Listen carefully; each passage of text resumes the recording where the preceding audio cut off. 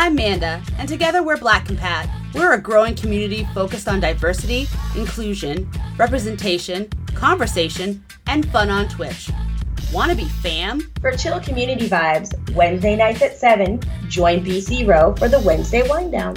Friday nights, join us for Let's Plays, where we explore narrative and single-player campaign games. Stop by on Fridays at 7. Catch our flagship podcast, The Tribunal, live every other Sunday at 3 p.m., where we talk about issues that are important to us as Black women. Issues like representation, inclusion, diversity, and more within the video games and entertainment industries. Check our channel and social handles to find out when a new Tribunal's gonna drop. We've got even more content on our YouTube channel, Facebook, Instagram, Twitter handles, and our website, blackandpat.com. So join in the conversation in whatever way you like at Black and Pat. Remember, always and, never or. All times are Eastern.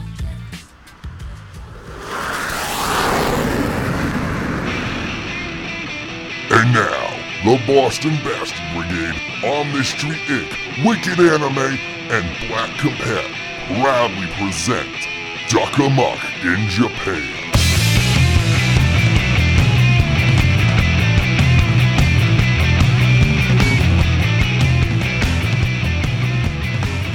Bastards and wenches, welcome to episode 3 of Amuck in Japan, a cultured Chokeslam. I am your King Baby Duck Evan Borgo, coming to you live, or rather via recording, in Tokyo, Japan. Good to have you back here in my realm. And joining me, as always, is our Pokemon Master Elite 4, Derek. Hey, how's it going, guys? The creator of Solarian Sun, AFLM. Oh, that's me. Fellow teacher and lover of all things Tetris, John Starr. I'm watching Tetris. And finally joining us here on Amuck in Japan is our head honcho, the tallest man in all of Massachusetts, security guy Greg. Hola! Yeah, good to have all of you here. But before we begin with the show, so I have a bit of a confession to make. I have committed a grave sin, and it's a sin that I just feel just so horrible and yucky about. Yucky. Very yucky. So here's my sin. I went into a pachinko parlor. Oh, no. How dare. I know. So, like, as some of you listeners may recall, I have a pachinko parlor that is right down the street from my apartment.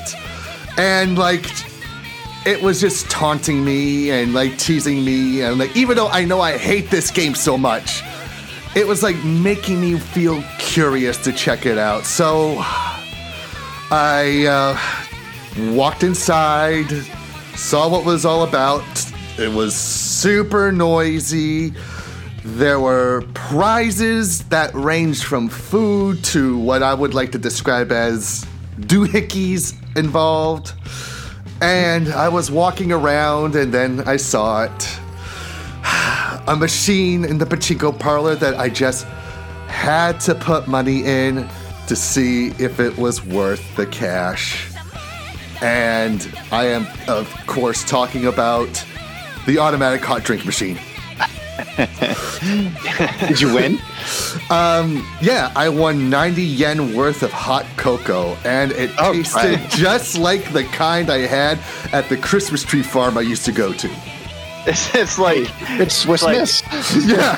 So like, yeah, I visit the pachinko parlor every day, you know, to pick up my cup of joe. Kind of.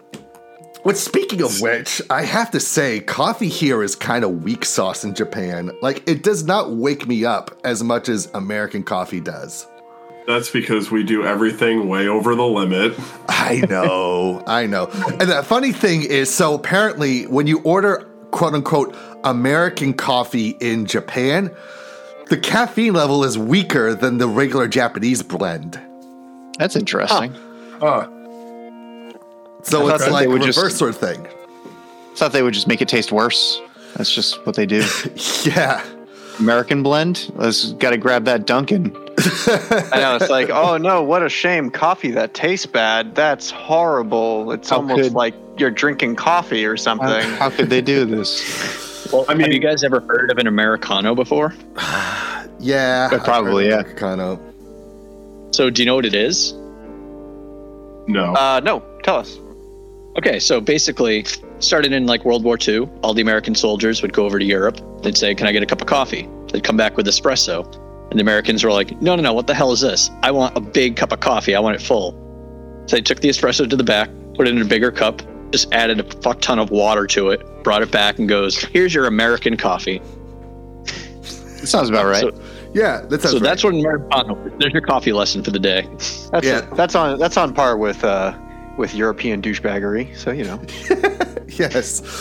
Speaking of coffee, so as some people know, in Starbucks in Japan, they have all the best frappuccinos, and they're like the exclusive frappuccinos that you do not get in the American Starbucks. Derek, is it okay if I mention this? Oh yeah, you get like cherry blossom ginger crack over there or something. Yeah. Well, I mentioned your line of work. Oh yeah, fine. Okay, so Derek works at a Starbucks, and like I'm constantly bugging him. Like every time I go and try the Japan exclusive drinks there, I'm like, hey, bug your American Starbucks to bring this here. Because right now they're offering, let's see, the chocolate mousse latte, which at first tastes like a regular latte, but then you get to the bottom of it and there's actual legit chocolate mousse at the bottom, and it tastes so good. I imagine that everybody drinking that looks like a dog trying to get like the rest of something out of it. They're just like the long tongue, like just trying to get the rest of the mousse out of the bottom there. Kind of. By the time I reach the mousse, it's already kind of liquefied, so it is kind of easy to drink.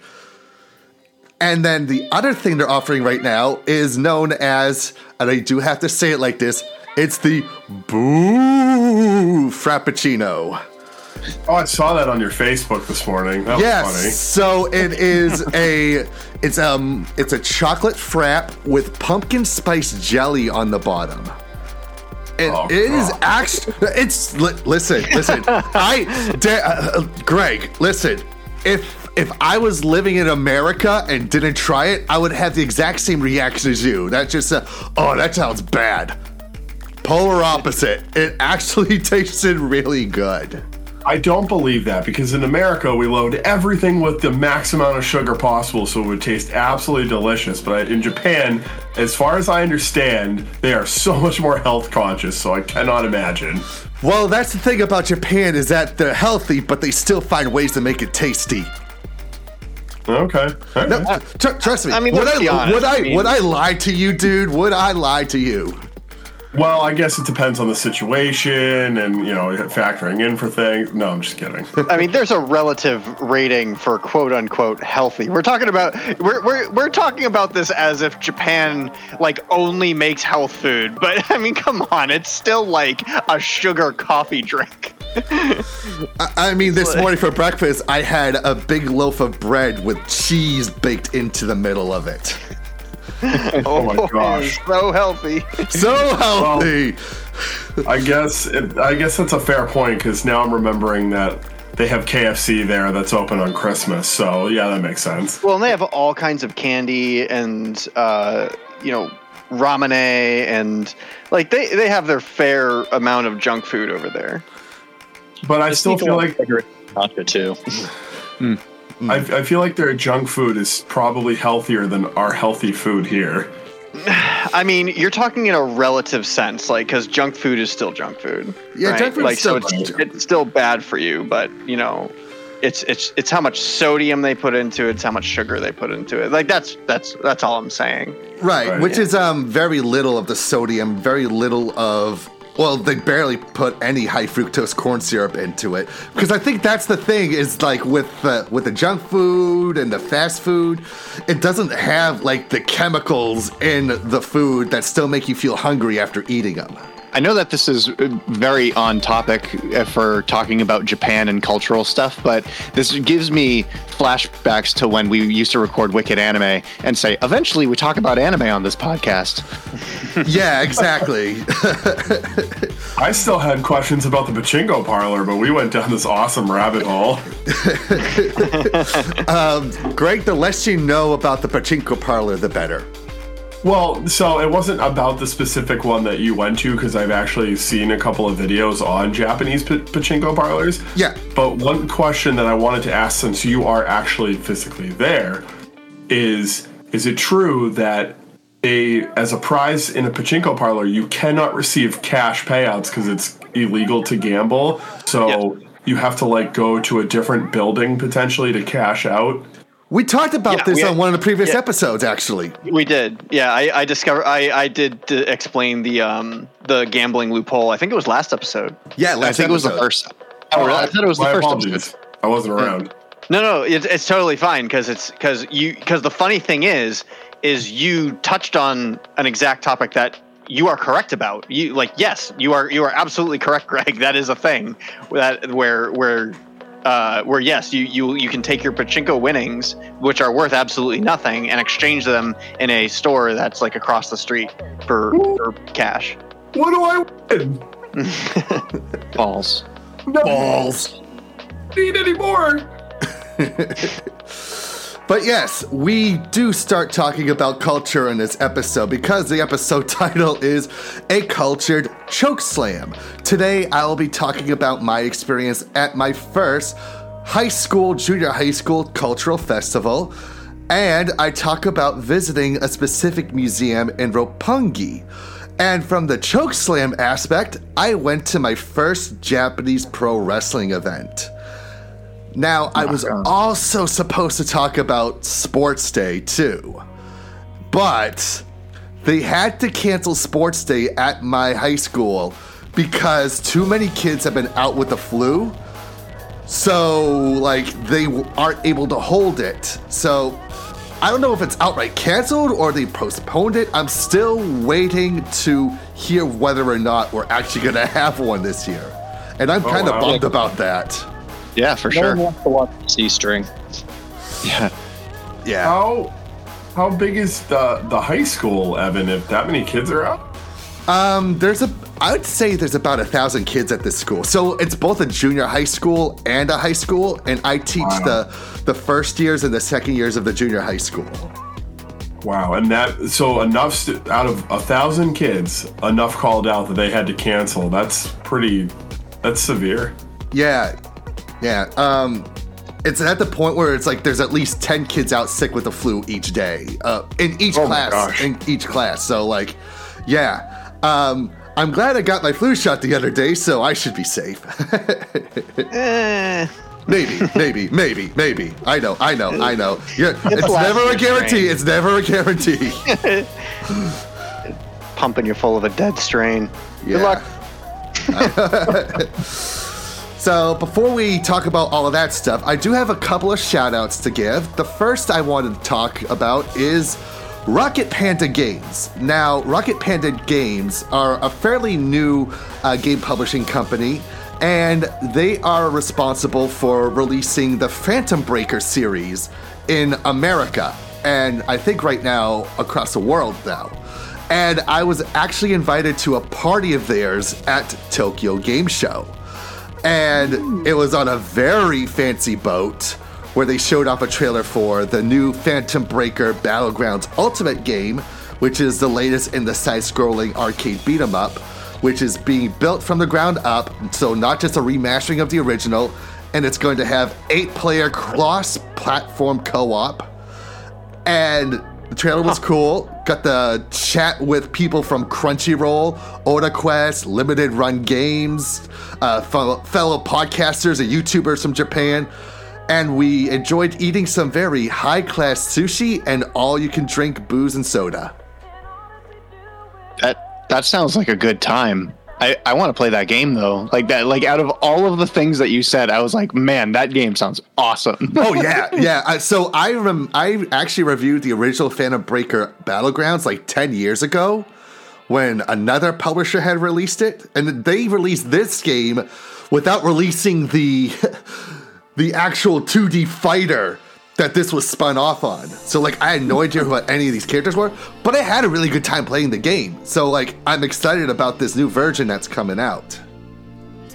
Yeah, I hear 8-player co-op platformer, and I just think utter chaos. Oh yeah. Side-scrolling beat 'em up too. Oh my gosh. Well, and the fact that it's cross-platform makes it so accessible. That's pretty neat. Yeah, so you can play with so people on the Switch can play with the Xbox and PS5 and PC people. So like it's great because that way you don't have to worry about having to buy multiple versions of the game to play with all your different friends who may have different consoles. Yeah, but you say that like a game is going to come out for the PS5 though. What do you mean? Oh, that was just a poor joke that no games are out for the PS5. And you say that as I'm staring at the new PS5 that I bought. Sorry, you don't have the games. Sorry about a paperweight. I actually sold mine off. That's a sad part. Yeah, you almost sold that one to me, Greg, but you had only the digital version, and I wanted the one with the discs. Yeah, the physical. Yeah. I wish I had the physical, but it was just so much cheaper. I know. Fair enough. And the other shout out I want to give is to a rock band called the Emeralds. Now, the Emeralds, their nickname is the Samurai Rock and Roll Trio. And they opened up for our friends at Tsushimamire at the Sunken Jaya Heaven's Door venue. Now, the Emeralds used to be part of the South by Southwest Japan Night Tour, and they came to the former TT the Bears back in 2006, 2007, and 2008. I know you guys went to Sonya, but have you guys ever experienced what TT the Bears was like? No. Good old-fashioned rock club. You go in there, you smell the beer-stained walls, and you're like, this is rock and roll. Oh, man. That reminds me of Fire... What was it? Firestone? Yeah, the Firestone. I think it was the... I don't know. Yeah, Firestone. Someplace in Florida that's not there anymore, but... It was gross. Yeah, it's gross. Yeah. So the Emeralds, this was their first show in 7 years, and they still sounded as great and tight and wild as they did when I first saw them many, many years ago. And after their set, I showed their bassist, Osuke, a picture that we took at the Japan Night 2007 gig. So this is a picture from us from 16 years ago. And he, like, his eyes wide, he just jumped at me, gave me a huge bear hug, and he called over all the other band members. He called over Aiko, the drummer, the frontman Kazuya. We all took a picture. We didn't, the one regret about this picture is we didn't try to do the same poses as we did in the old picture. That would have been cool. But we took a great picture with everybody together. I saw the picture, though. It was pretty close. It was pretty close. And yeah, great times with them. I'm hoping that they play more shows again. I hope they record new songs because they haven't had anything new music-wise since the 2008 album Love is Rolling. But they put on a great set. I'm actually now Facebook friends with Kazuya and his wife, and the three of us might actually meet up for lunch sometime in the future because they want to better their English skills, so they want to talk to a teacher. Oh, rock on, dude. That's awesome. Yeah. And there were some great sets, of course, from Sushi Mamire, and also the former frontwoman of the group Kokeshi Doll, who has a new project called Kuchi Kuchi Yoi, which is basically like a one-woman pop show, or like indie pop. Good times.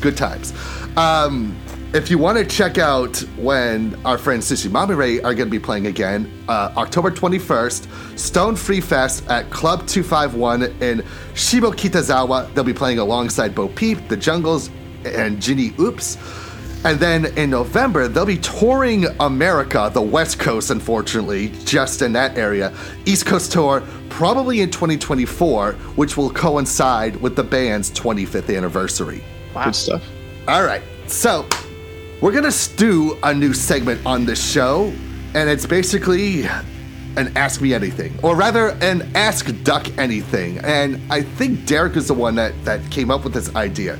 So with you guys being over there in America, you're probably curious about what I've been experiencing here in Japan. So gee, thanks. So round robin, in alphabetical order. So Andrew, Derek, Greg, and John Starr. Each of you get a chance to ask me, let's do 3 questions each about my experiences here in Japan. Oh, goodness. 3 questions, that sounds like a long time. Okay, how about that? Since it's 4 people, since I have the whole gang here, 2 questions each. 2 questions. That's better, yeah. 2 questions each. Okay, 2 questions. Let's change that. Ask me 2 questions. So, Andrew, you first. Gosh, I just got this sprung on me. I don't know what questions I want to ask. Make me last in the order. I gotta think a moment. Oh, Okay. I got one. All right. Well, But you're third. You're third, Greg. Oh, Kurt's my first name. All My right. last name should have been the lead. I'm sorry. All right, Derek.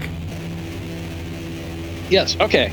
So it's unfortunate the sports festival got either canceled or postponed. Mhm. But what is the biggest sports focus that you've seen in Japan since you've been there?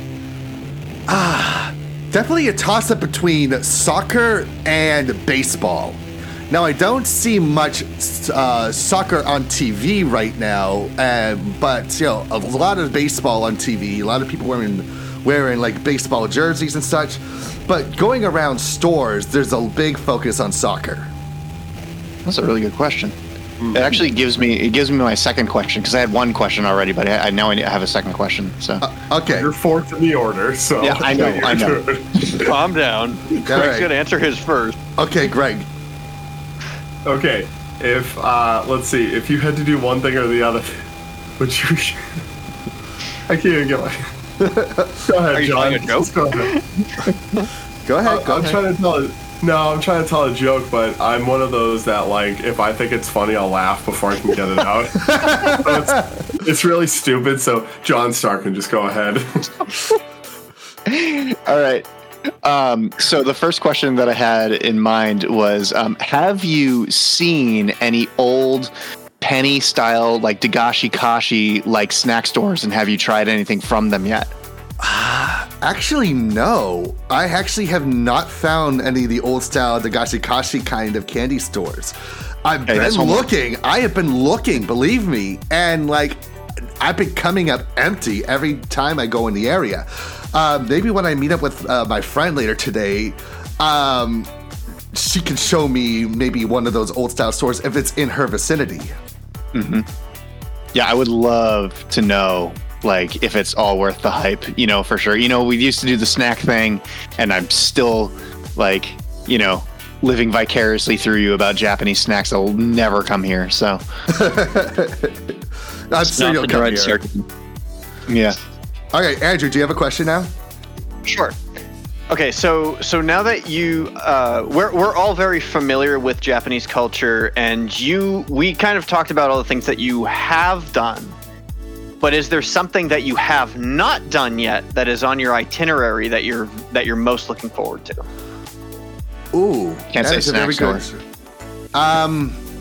So and it doesn't have to be something extravagant. It can be something like, oh, I want to do this little thing. I haven't ridden the train yet. Yeah, I haven't been to conveyor belt sushi yet. Actually, no, that's one. I have not done conveyor belt sushi yet. I would love to try it. That sounds great. I love conveyor belt sushi. It's the best. I would love to try that. And I haven't done this yet, but I will be doing it in December because I'm being given a free ticket through the JET program. I'm going to a kabuki show. Oh, sweet. Oh, wow. Yeah, so I've always wanted to check out a kabuki show. I'll be seeing it. And when I do check it out, I will totally have a report on it. Nice. What about now you're doing a kabuki show, but are you going to be able to do a roku show? Like like their stand-up storytelling style? Ah, Rakugo. Yeah. Oh, I'd love to check out Rakugo too. There are some theaters in the Tokyo area where it's that specialized. So maybe I might check it out sometime. But I think I would have to go with a Japanese friend so they could be like whispering into my ear and be like, okay, this is why this is funny. I really feel like you need to be well versed in the language in order to understand Rakugo. Especially because it's so cultural. They're like specifically cultural things that they talk about in that style of comedy. So it's like, wow, it's funny now that you've explained it to me. Yeah, that's because it's still very popular. There's a manga series called Akane Banashi, which is huge. Like, there hasn't even been an anime announcement yet, and there are so many of the gacha games where you can try to win like Akane Banashi keychains. Like, it's like super popular. So odds are it's going to get an anime adaptation because it's a Shonen Jump manga, and a little secret, most Shonen Jump manga have anime in the works. They just have not announced them yet. Cool. Yeah. Okay. Okay. Oh, there you go. All right, Greg, you didn't ask your question yet, so can you try to ask it without laughing? Yeah, no. So I was trying to be funny and tell really bad jokes. But I do have a serious question. I watch a lot of YouTube, and to preface this, and a lot of things that I watch sometimes is this channel, Pablo from Tokyo, and one of the things he mentions is that if a foreigner goes over there, it can be very hard for the foreigner to live there because Japanese might not appreciate outside cultures trying to come in and mesh. So, as a foreigner, has it been hard for you to kind of assimilate into the Japanese culture? Has anyone treated you poorly over there, or have you had a better experience? I've definitely had a much better experience than Pablo from Japan has. Like, I have not had a bad experience here in Japan. Everyone's treated me nice and kindly. Everyone's been super helpful. And I've been able to mesh into the Japanese culture fairly well because this is the culture that I really want to experience. I'm not trying to like push my American views or my American culture into Japanese culture because I don't want to. Like, I'm here in Japan. I want to live the Japanese way. I don't want to live the American way. And I think with that sort of attitude as well, I have not had any issues whatsoever with Japanese people, side-eyeing me or giving me a hard time. Like, everybody here has been super nice, super helpful, and I've actually felt more comfortable living here than living in America, to be honest with you. They did side-eye you that one time you tried to commit seppuku in public, but, we're past that part. No, so I'm sorry, Mood. I'm just so mad that I can't find any Takagi-san merch, man. It's like, is this a life worth living if I can't have anything Takagi-san related? I am born and I am going to kill myself. It's left then up, not up then left. I guess I didn't preface my question correctly. So I feel like a lot of foreigners who go there, I mean, maybe I'm just, I feel that they aren't trying, I'm speculating, that they aren't trying to necessarily offend Japanese folks, but that they're just trying to be friendly and they still get like side-eyed. So I didn't know if... Go ahead. You are correct that, we talk about this a lot, is Japan is very cultural homogenous, and they also are still quite xenophobic, which is fine. That's part of their culture. They want to keep their culture the same. That's fine. And there are still a lot of Japanese establishments over there that do not serve foreigners. Like, there are signs on establishments that say, we do not serve foreigners. Oh, wow. So that is a thing. That is very much a thing. Wow. Okay. But I haven't starved. I'm good. I'm okay. If I ever come across one of those signs, I'm like, all right, I'll just go to the restaurant next door. They'll take my business. Yeah. Well, you see, in a big thing that you're doing, Evan, is one, you have a job, so you have a place in the society.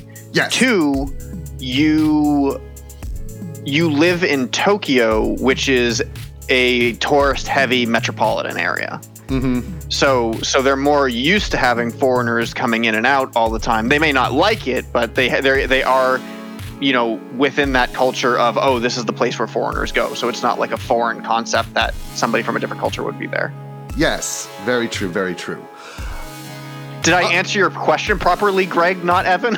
Well, I think you both kind of answered it, so I would give credit to both of you. Okay. Yes. All right, Derek, what's your second question? All right. Would you rather have unlimited sushi but don't understand Japanese, or you can understand Japanese, you can only understand Japanese, but you can't understand Japanese? I don't think I understand the question. Yeah, I do not. Sorry, that was a joke I stole from another podcast I listened to sometime. All right. No, my actual question is, are there any upcoming holidays or festivals that you're looking forward to? Ooh, good question. There are... let me think. Nothing... Not really any big holidays that I can think of. Yeah, there really aren't many holidays that are coming up, but I do have practically like 4 weeks off of vacation coming up sometime in December. Nice. That's awesome. 4 weeks? Holy crap. Yeah, so basically when at the school I work at, I get like from the second week of December to the first week of January off. I get the entirety of March off, and I get the entirety of July and August off. And that's not even counting like Golden Week in May and all the other Japanese holidays. So I get at least 4 months of vacation, paid vacation. That's great. What are you going to do? Travel. Whatever I want. Exactly. Whatever I want. Pachinko. It's gonna all be the pachinko parlor. Next thing you know, Evan's gonna be like smoking and drinking at a. He's like spending all of his money that he makes in the pachinko parlors. Like I said, I hated it, but I don't got time for so in love. All right, John, what's your second question? Funny enough, Derek's question actually sparked a third question for me, so I almost wish that I didn't hassle you to say two. But my second question is, there is a huge culture of anime and manga, obviously, in America. Yeah. I've always been curious. We speculated this on our podcast, but we've never really had proof. What kind of presence does American pop and nerd culture have over there? Ooh, that is actually a really good question. So, there really isn't much. I mean, I the other day I was walking around Roppongi, and of course they had like advertisements for John Wick 4, which, by the way, it's not John Wick Chapter 4. It's called John Wick Consequences. What? Interesting. Full life consequences. John Wick Consequences. That is the title of the fourth movie.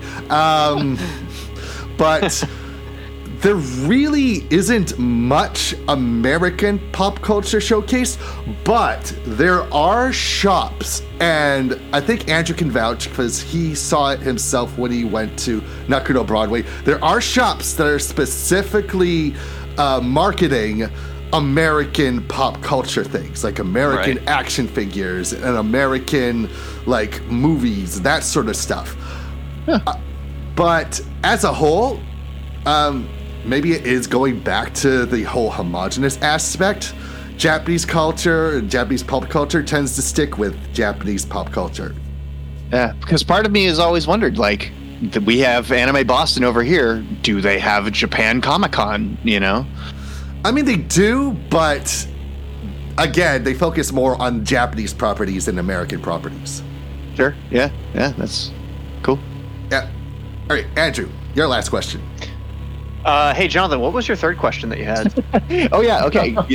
Is that allowed? Can we do that? Yeah, sure. Okay, so this one is a little bit more somber, I do have to admit. But Thanksgiving's coming up. It's an American only, holiday. Are you gonna miss it? I'll kind of miss it. The funny thing is, there's actually a Japanese holiday that falls on it too, so I do get the day off. Huh. I forget what the holiday was, but I'll miss the food and I'll miss with the family, but it's a sacrifice that I'm willing to make. Okay. You don't seem too sad about it. I'm sorry. I mean, to be fair, I also would not be too sad about missing Thanksgiving. to be fair, I would be fine with it. So, and I guess Greg, your final question. Oh, that's a tough one. Are you gonna miss Christmas? I know you are gonna miss. No, that's not true. They still make Christmas over there. Do you still make Christmas? Dude, the Nitori store by me is already showcasing Christmas stuff. I've already seen a Christmas commercial this year on TV. It's bad. Just because you're married and used to watch TV. So how is oh man, this might be a basic question, but I just don't know. How is the day-to-day life different over there from here, if that kind of makes sense? Vaguely the same, I would say. The only difference between my life in America and my life in Japan is definitely I walk a lot more. Gotcha. So instead of I use the subways, of course, but like I tend to walk a lot more than you even use public transportation. Oh wow. If you met us at the train station back home, it was like a 15-minute walk, which I thought was forever. So you walk even more than that. Well, it's not like I don't walk that long to. Actually, I'm an 8-minute walk from my train station here in Senkawa. So I'm not walking as much when it comes to getting to public transportation. But when I'm walking around, say, Akihabara or Shibuya or Ikebukuro, like I am really tallying up my steps, as it were, to the point where, like, my diet hasn't really changed much, but because I'm walking so much more, I'm burning so much more calories by doing so. There you go. And what's your top-rated store in Akihabara so far? My top-rated store so far in Akihabara, so I don't know the name of it, but because it's like kind of like a back, so like right near the train station, there's like this back alley with all these small shops.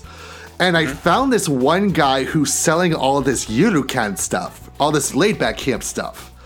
And like I've actually bought quite a few things from him because it's stuff that I actually haven't been able to find at like an Animate or a gamer store or any of the other main shops that sell anime. So that's kind of been my go-to specifically for that anime because it's one of my all-time favorites. That was one of the fun parts was finding all the hideaway shops in Akihabara, because Akihabara really doesn't seem like it's that big of a place, but when you realize you're spending hours, I spent a minimum of 1 hour in every store I went into, so it's actually quite massive because there's so much to look at. Yeah, I think one of the stores, Evan, you should try to visit, and if you can get outside of Akihabara, because I think this chain of stores over there is going to have cheaper prices the further you get away from Tokyo or maybe other prefectures, further out on the outer premises. Yep. I think it's a store called Hard Off over there. Yeah. Because I watched a video recently and this guy was going around and he was a big gamer Pokemon guy and he's, I'm looking for a Game Boy Advance that you can find at discount prices if you keep looking, and he was finding great deals on games and stuff, and I'm going, Evan's going to find something great if he visits that chain. I think there's one in Akihabara that I've been to, And they There had is. all the old like video games, like, and all the old consoles. There's a part of me that wants to buy an old PlayStation 2 there because the store was also selling the Love Hina PlayStation 2 game with like the limited edition keychain for 1,000 yen. Jeez. Wow. Well, the thing is, though, is that the Akihabara one, because it's in a popular place, I think is more expensive. If you continue to venture out and can get to those outer ones, I think you're going to find even a better price. Possibly. I do think that may be the case, but there may be things in the Akihabara store that are available that may not be available at the ones that are more outside of Tokyo. You'd be surprised, but then again, that was just the one instance of the video I watched where it seemed like Akihabara didn't have as much as other stores because it's such a popular area and people pick it clean. Right. Did now we're just kind of asking questions like crazy. I lost it. I had it and I lost it. Mm-hmm. Okay. Oh well. Uh-oh.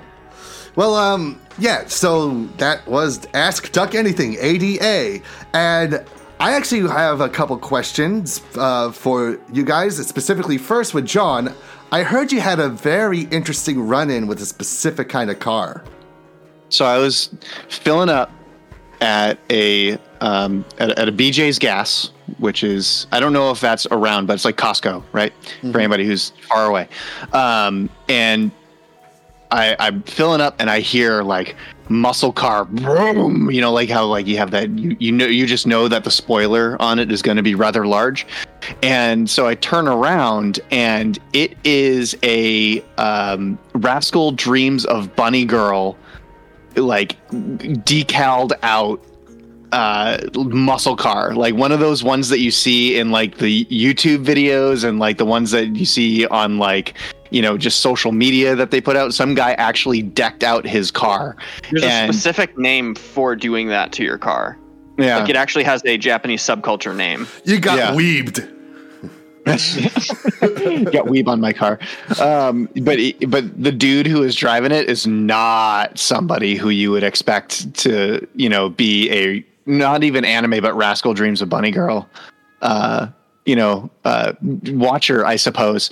But it was a very awesome kind of, you know, in the wild sighting sort of thing, especially because I've never even seen one of those cars at a show where it's appropriate to show those kinds of cars. Like we've been to Comic-Cons, like ever since we started selling Andrew's books, we've been to Comic-Cons all over the place, and there's been custom cars, but there's never been anything like this, you know? And so the fact that just filling up at a gas station, some dude pulls in to fill up his anime waifu, it's just like the goofiest place to like see it for the first time. So did you really have to say fill up his anime waifu? I knew what I said. He said it with style. It's fine. Yeah. And Derek, you actually had a bit of a treasure discovery the other day. Oh, yeah. Oh, yeah. So I was walking, I look down, and I just see completely intact case of Super Mario Kart 7, which I've already had in the past. I played it, didn't really like it much. I sold my copy. I saw that, I'm like, I know what to do with this. So I went to go and sell a copy. So I sold my random found treasure. And they were like, oh, if you have more old games, you know, bring them in. You know, we just started taking GameCube games. I'm thinking, great, my GameCube's been broken for years. I just have games that have been sitting there for like 10, 12 years. Yeah. I bring them in, and the guy literally hands two of them back to me and says, you don't want to give me these. One of them I kind of see coming was Pokemon Coliseum, because anything Pokemon is always going to have resale value. But apparently I've got like one of the holy grails of the GameCube catalog. Oh, yeah. Yeah, the developers have come out and said that they're not going to remaster it for Nintendo. Oh, like, you guess kind of broke out there, Derek. Which one did you say it was? Simpsons Hit and Run. Yeah, so they're not going to remaster it for Nintendo. So I think the only way you can access it now is through like downloading through like a PlayStation store, possibly. But there's never going to be another physical Nintendo copy of it, so I've got a little treasure on my hands. Which is funny because I actually own Simpsons Hit and Run for PS2, and you said that doesn't hold the same value as the... No way. Yeah. Right. So hey, I've got my retirement nest egg now. Simpsons Hit. So all reality, it's worth like $100 right now, but who knows? Give it time. How much? How much did you say? $100. Yeah. Oh, wow. Wow. Yeah. I mean, considering it's used, but I still have like the original case and the booklet and stuff in it too.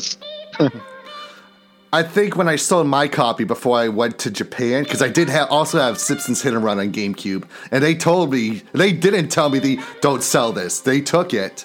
They actually gave me about $70 for it, I believe. I think it was. Cow. Yeah. I mean, it's not. Was it trade-in value? I kind of traded value, but so it wasn't $100. 70, not But still, bad. $70. You like, never get that for a game. Yeah. Yeah, that's unheard of when it comes to a trade-in. Yeah. The guy working the counter literally thanked me for bringing it in. He's like, "This was a great memory. I can't believe you actually showed me this. This is awesome." Dude, Man, child I would love to give you $10 and a crisp high five for it.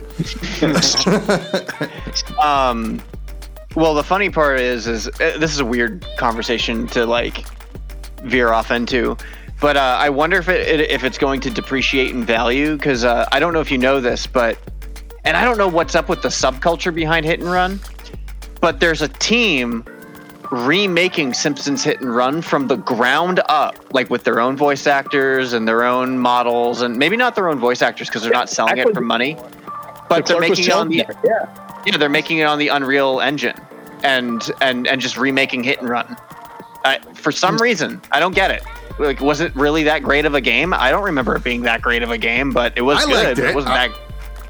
Oh yeah, it's fun, but like they like seamlessly put all the Simpsons jokes in there. Like none of it seemed forced. Right. Yeah, I just didn't know it was a cultural phenomenon. Right. So. Yeah. I mean, for me growing up, it was like my parents wouldn't let me have Grand Theft Auto, so it was the next best thing. Sure. It was like Grand Theft Auto for me. Or Lego City Underground. I'm still gonna get that one. I recommend it. You still can't get the Grand Theft Auto. Now, talking about cultural aspects, and I think this may be a good segue to you, Andrew, because there's an anime, and this is an anime that I personally talked about in the past, and it's an anime that I don't like, but it's an anime that you seem to really like, and that anime is the Quintessential Quintuplets. Yeah, that was a great show. So, me personally, I stopped watching it after season 1 because I didn't like the characters outside of Miku. Like, I liked the character of Miku. Everybody else, I just thought was annoying, dull, dislikable. And the season ended with the really stupid thing of like, all the girls touched his hand, so it could be anybody sort of a ending. And like, yeah, it was one of those things where like, at the same time, when Quintessential Quintuplets was on, We Never Learn was airing at the same time. And I felt We Never Learn was the superior one. But there's no We Never Learn stuff anywhere in Chokyo. It's all Quintessential Quintuplets. Everywhere I go, in Ikebukuro, Akihabara, I can't go anywhere without being bombarded with pictures, merchandise, anything related to Quintessential Quintuplets. So Andrew, please tell me, what's the big deal with this show? Well, for one thing, if we're comparing it to We Never Learn, the author didn't make a cowardly scapegoat as an ending. That's for sure. I actually might. I made this. So I feel like there is a main ending to We Never Learn, and then the other chapters are like just what if scenarios. Because the one that he picks first, I will count as the canon. Yeah, but it wasn't great. It was like a chapter that he rushed and like didn't give us any kind of epilogue for it. It just wasn't focused where like Quintessential Quintuplets was like, yes, this is the ending, deal with it, right? And then it like had an epilogue, and it had like a continuation. It had a whole like focus on the ending, so it was really nice. He could actually focus on like what this is about. But again, that's like a thing. It's like, oh well, you'll have to see what that's like for yourself, because I'm not going to tell you the ending for any of them. Okay. But when it comes to something like Quintessential Quintuplets, I did really enjoy the characters. Like I really liked all the characters that were involved. I really liked that there was a mystery aspect to it. And the fact that you legitimately didn't know which one liked him and which one of the girls he met when he was a kid, right? Because that's the whole premise, is he met one of them when he was a child, and because they were all identical, he does not know which one it is. So kind of very much like with Love Hina, where Keitaro met this girl when he was a little toddler and was always holding her close to his heart. Yeah, and so the mystery aspect of it is really nice, but then it also comes down to, just because we met when we were children, that doesn't mean I like you now. So now there's this double aspect to it of like, well, who was it that he met? And then will that actually make a difference in a choice when he figures out who he likes? Because he also has to individually win the affection of every single girl, not as like a love interest, but as a, hey, I'm trying to teach you and I'm trying to help you out because I'm your tutor and you have to trust me. And when the series first starts out, none of them trust him. And then they all start to like him for their own specific reasons, not just because he's the main character, but because like he actually does things for them specifically that has to do with their character. And yes, I know it is a dumb romance harem thing. So obviously all the main characters fall in love with the main protagonist. It's dumb like that. I get it, but harem anime is my guilty pleasure. All right. So I enjoy it. And maybe you answered this question already, but like, how does season 2 improve on the story, and maybe even the movie as well? Well, it's a direct continuation, which is nice. And season 2, they start becoming far more overt with their feelings. Like, there isn't this will they, won't they feeling about it. They blatantly tell him, like, hey, I like you for this specific reason, like, and I want you to date me. And then instead of the story being put on the girls to make a decision and how they feel, it puts a decision on the main character of, I actually have to make a serious choice and think about this because I do like these girls. So there's a really weird romantic dynamic to it, right? Not to mention, because of the harem aspect, you as the watcher will have a girl that you specifically are more fond of than the other ones. Yeah. Just by the way you gravitate towards characters in anime. But the show does a really good job at making you understand, giving you reasons to like each one of them. Like, giving you a reason, like, okay, if he ends up with any of these girls, I like it because of this reason. There was one girl of the 5 that I was like, no way. If he ends up with that one, I'm going to be so angry. And then by the end of the show, I was just like, all right, I see what you're going for. I get it. And then the show did end up, when he made his choice, I was very okay with it. I was like, yeah, okay, that's really cool. I really like that. It was not the girl that I liked the most, but it made sense as far as the story went. You know, instead of like say a show like what's the one? What's the one about the 3 schoolgirls and the kid and Toradora? It's not like Toradora, where like the ending comes along and you're like, well, that doesn't make sense why he likes her, or Golden Time, which is written by the same person, where it's just like, wow, this story sucks and it totally doesn't make any sense. Like, none of this makes any sense. You can tell that it was just like the author's fetish or something like that.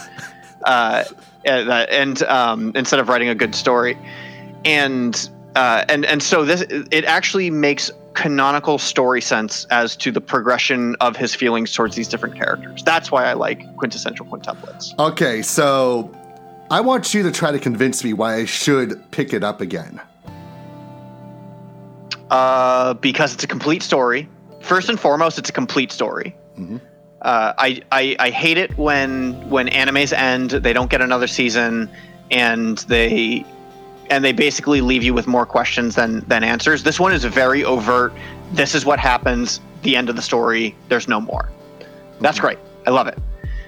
2, all 5 characters are really endearing, and I liked learning about each of their personalities, and I loved how it convinced me why they all deserved a shot with the main character. 3, I just like harem animes, and it's a good one. So those are my 3 reasons. Okay. I don't know. You should probably ask me questions more than as to like what you're specifically looking for, and I can tell you yes or no about it. You know, because I'm in the same boat. I do love harem comedies. I love harem rom-coms and sort of stuff. Because, again, like I said, I liked We Never Learn. I loved Love Hina. Mm-hmm. I'm really enjoying Girlfriend, which that one is from the same author as Aho Girl. So there's a lot more humor in that aspect. But just like, I just couldn't really get into the characters in quintessential quintuplets as much as I did with We Never Learn. I will give it another shot. I will try to watch maybe a couple episodes of the second season, maybe see if it gels. But right now, you telling me that you prefer it over We Never Learn is like you telling me you prefer my Teddy Senpai over My Senpai is Annoying. No, I don't prefer it over We Never Learn. Really? I think they're 2 completely different stories. They have the same premise of a tutor is trying to teach his harem, and each of the girls likes him for a specific reason. It's the same premise, but it is not the same story. Not to mention that it's also, if you get these girls good grades, will help you get into your college of choice. Yeah, and this one, and quintessential quintuplets is far more dramatic, where We Never Learn is far more slapstick and rom-com, where this one's not a rom-com. This one's far more dramatic. Okay, so if I ever revisit it, maybe I'll bring it up on a future episode. Yeah, and if you become a fan of it, then all the merchandise around Japan makes a lot more sense to you and becomes a lot more enticing. I really don't have any room in my apartment for merchandise, man. Well, then we can talk about it, and I can tell you all the things that I like about it. Then you can buy me merchandise from quintessential quintuplets from Japan. Okay. It's far too expensive to have to buy 5 of everything. Well, if you only like one of the girls, then you only buy that one specific piece of merchandise. What kind of completionist are you? I'll go to the Mandrake store and buy you like the 200 yen figurine of your favorite girl. Heck yeah. That's how I'd have it anyway. Mandarake is awesome. Yeah, that is a good store. I actually found so right now that one of the crane games at one of the big crane game areas has a figurine for Ana Yamada for The Daters in My Heart. And Mandarake had it there for like 1,200 yen. And I'm like, I'll buy it here and save me probably 2,000 yen of trying to play the crane game and failing every single time. Did you not watch that when you first went over to Japan? I sent you that guy, the YouTube video called Clawmaster. Did you watch any of his videos? No, I should definitely go back and watch those. They're pretty incredible. Like, they are actually stunning at how he is able to break every single machine. It's crazy. So yeah, I highly recommend Clawmaster. And with Clawmaster, he doesn't show you how to beat it the way that they're meant to be beat, like a carnival game. He shows you how to break them, like with the mechanics that you are given in the claw machine. It's crazy. I will definitely try to give that a watch sometime. Nice. All right.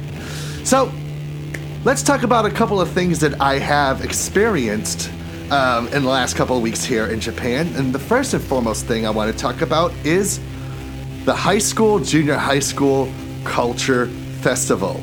And if you know culture festivals, it's a staple in many anime series. If you've watched like Azumanga Daioh, Non Biori, and of course The Melancholy of Haruhi Suzumiya, which showcased the segment of Haruhi performing the song God Knows, which is the song that really changed the anime scene or anime song scene forever. I've always wanted to see this for myself, and I finally was able to at the school that I work at.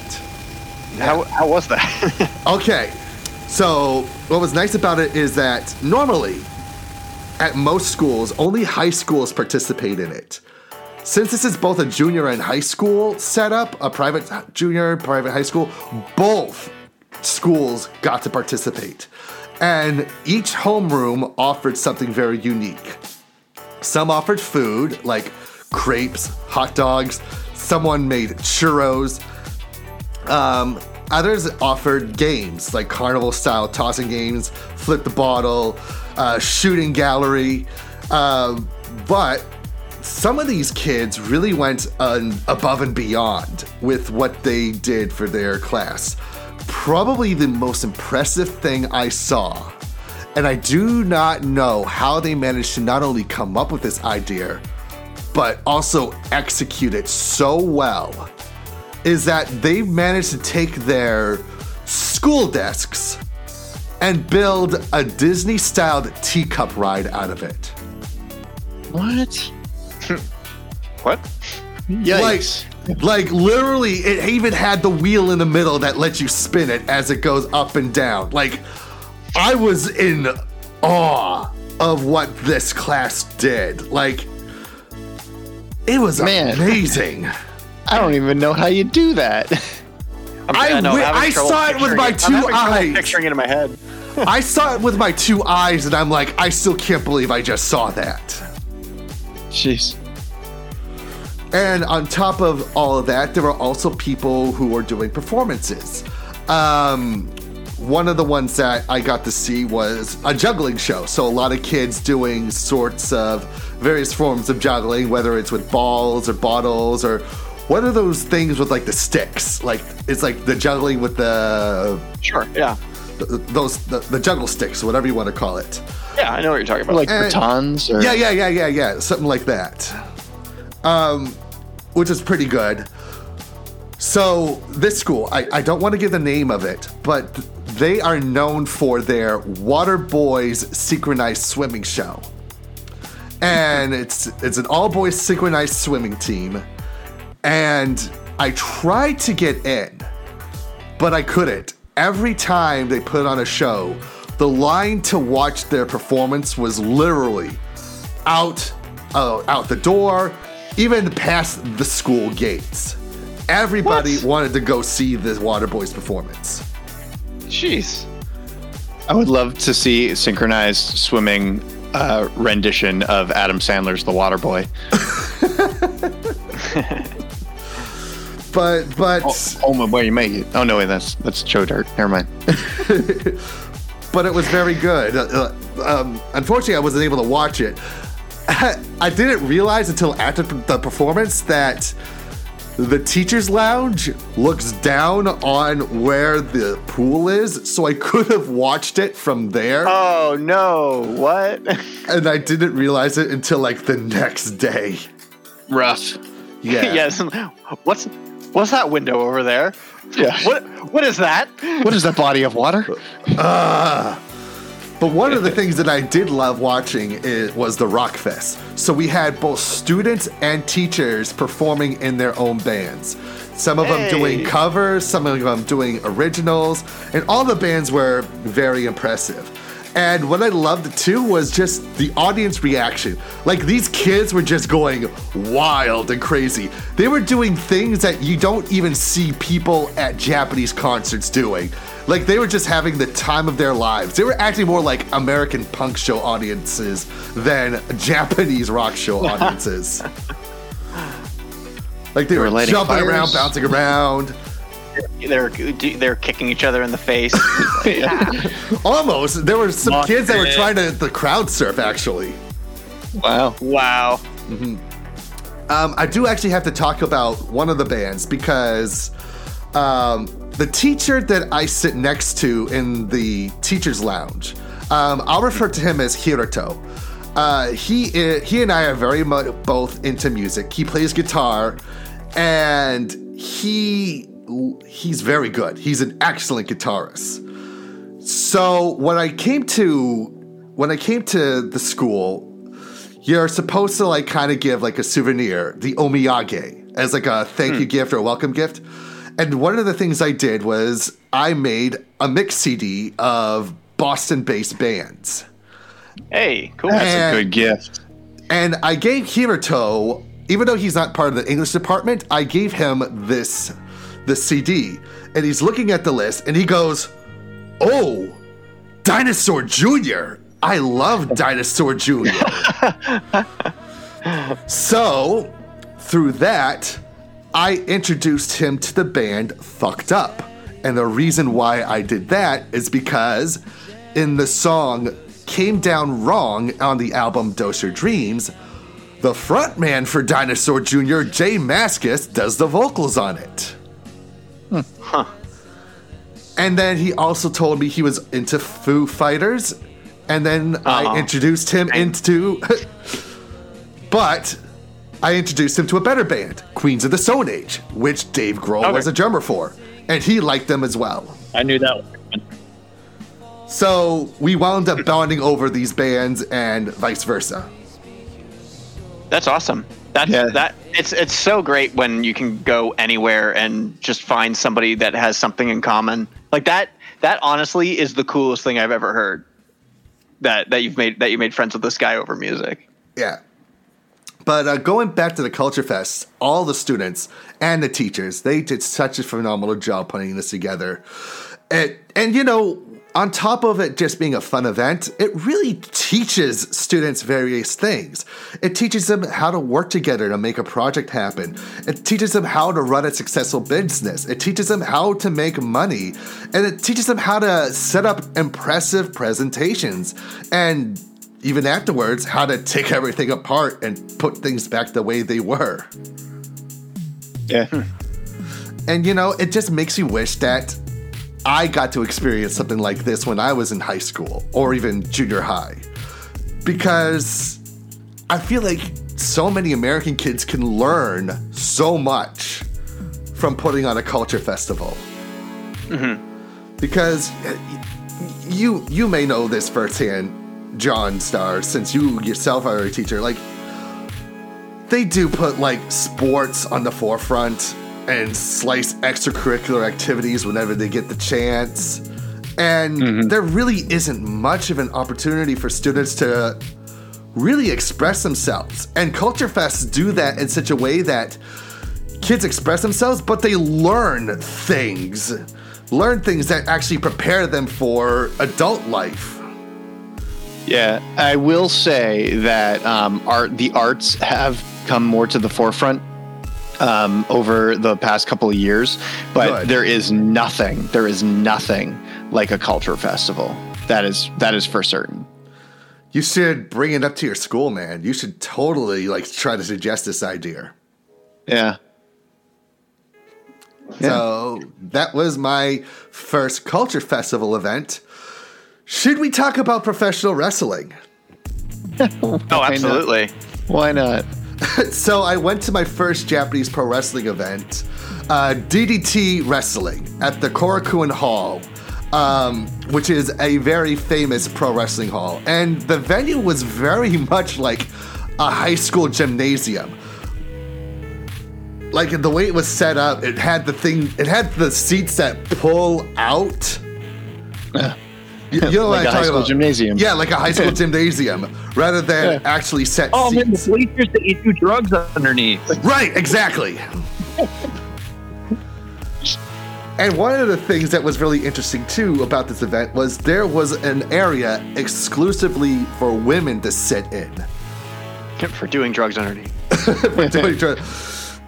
Because one of the things that's interesting is that more women in Japan love wrestling than women in the United States, which is Yeah, do you funny. know why? Which is funny. I know the reason why. Yeah. Show to watch. It's because Japanese men are low testosterone and they're not attracted to Japanese men, so they get to go to wrestling shows and actually see like high testosterone men fighting, and that turns them on. Which I was actually going to get to that, because up until the 1970s, women were the predominant audiences in pro wrestling in America because of that. Yeah. Who would have thought that women actually like men with high testosterone? Wow, crazy. I know. And now it's kind of vice versa. Now it's the men who like the men with the high testosterone. Now, at this show, there were 8 matches, and 2 of them were title championships. And one of the main reasons I went was for the Universal Championship, which had the champion, American Matt Cardona, going up against female pro wrestler Maki Ito. And I don't know if you know the story of Maki Ito, but basically, Andrew and John, you remember reviewing an anime called Wanna Be the Strongest in the World, correct? You bet. You bet I do. Her story is literally that. She was a pop idol who turned into a professional wrestler. Wow. And she's really good. I watched the first episode of I Want to Be the Strongest in the World, and I was just like, this is awful. Good God. No, maybe I watched the first 3 because I made a Wicked Anime review of it, right? Yeah, you watched the first 3.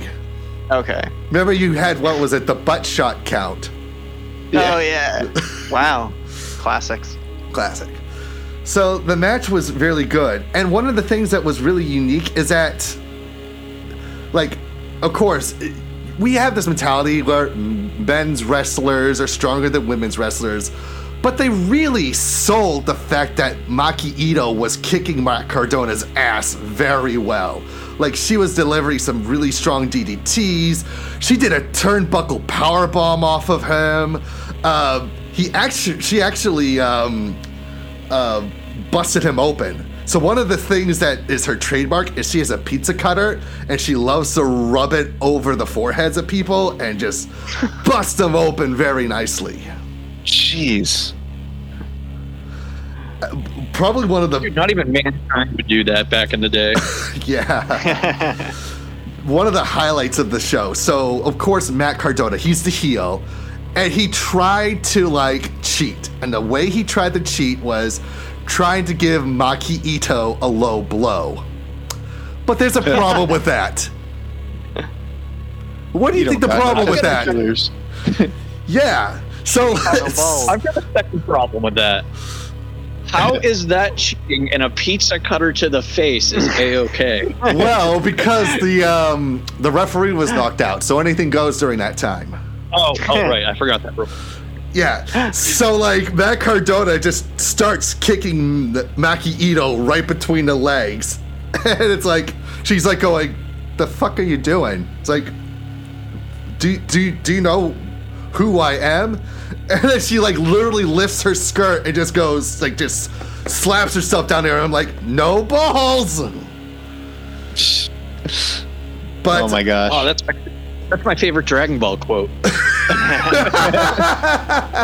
But it was funny and it was entertaining. But of course, because the referee was knocked out, what happened was, so Matt Cardona has his wife, Steph the Lander, by ringside. And of course, she has to interfere. And she powerbombs Maki Ito.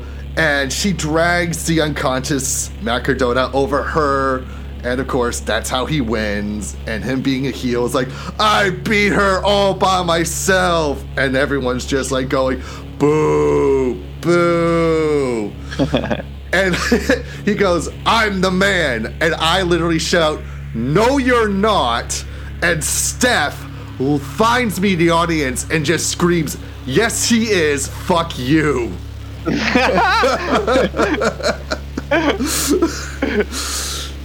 So good time.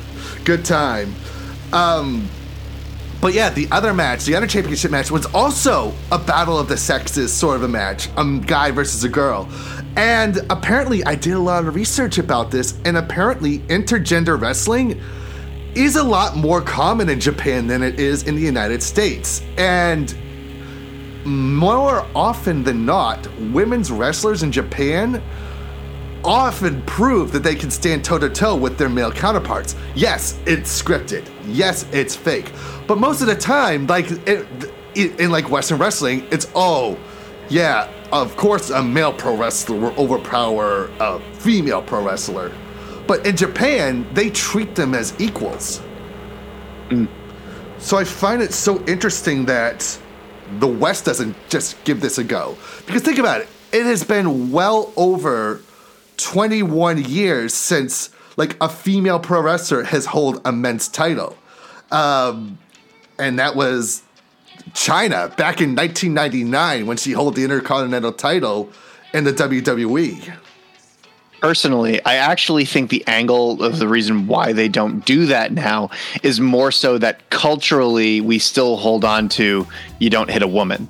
Right, well, and people would look upon that like saying like, "Oh, you just don't do that." Well, Japan too, but Japan too. We also have we also have a very specific subculture here in America that would be like, "You're beating a woman," like like you can't beat women. Yeah, I don't think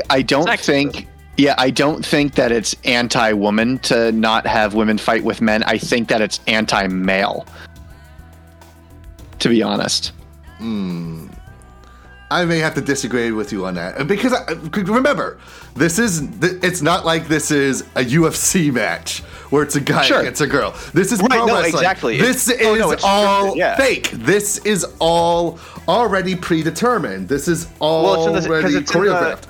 It's in the same vein that there's that viral clip of the Japanese 9-year-old getting beat up by the pro wrestler. Right, that's Kenny Omega. So if you know the story behind that, it's amazing because that girl was a student at the school that Kenny Omega sometimes teaches, and her final came up, and her partner never showed up.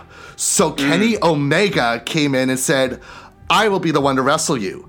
And when you watch the match, she sells the bumps that he gives to her. Oh, she's a pro. Yeah. And vice versa. Kenny Omega sells the bumps as well. Yeah, I mean that's just it, right? It's a show. So if you want to script that kind of stuff, that'd be great. Yeah. Right? And I feel like that would be something really I'd like to see more of that in the United States in the Western pro wrestling scene. Sure. Yeah. No, I mean, I don't have a problem with it. I would totally go for that. I just think that people looking at it from the outside is the people that you would be worried about for that sort of thing. Correct. Yeah, there'll be cultural pushback for sure. Yeah. I feel like the only time you see it around here these days, though, is when you look at fighting video games. When you can have Chun-Li go up against Guile. Yeah. And that's Japanese. And either could win. Very true. Again, any fighting game, not just Street Fighter, Mortal Kombat. Mortal Kombat. That one's probably the most pro equality you ever get. It doesn't matter whose spine it is; it's going to be ripped out of their back.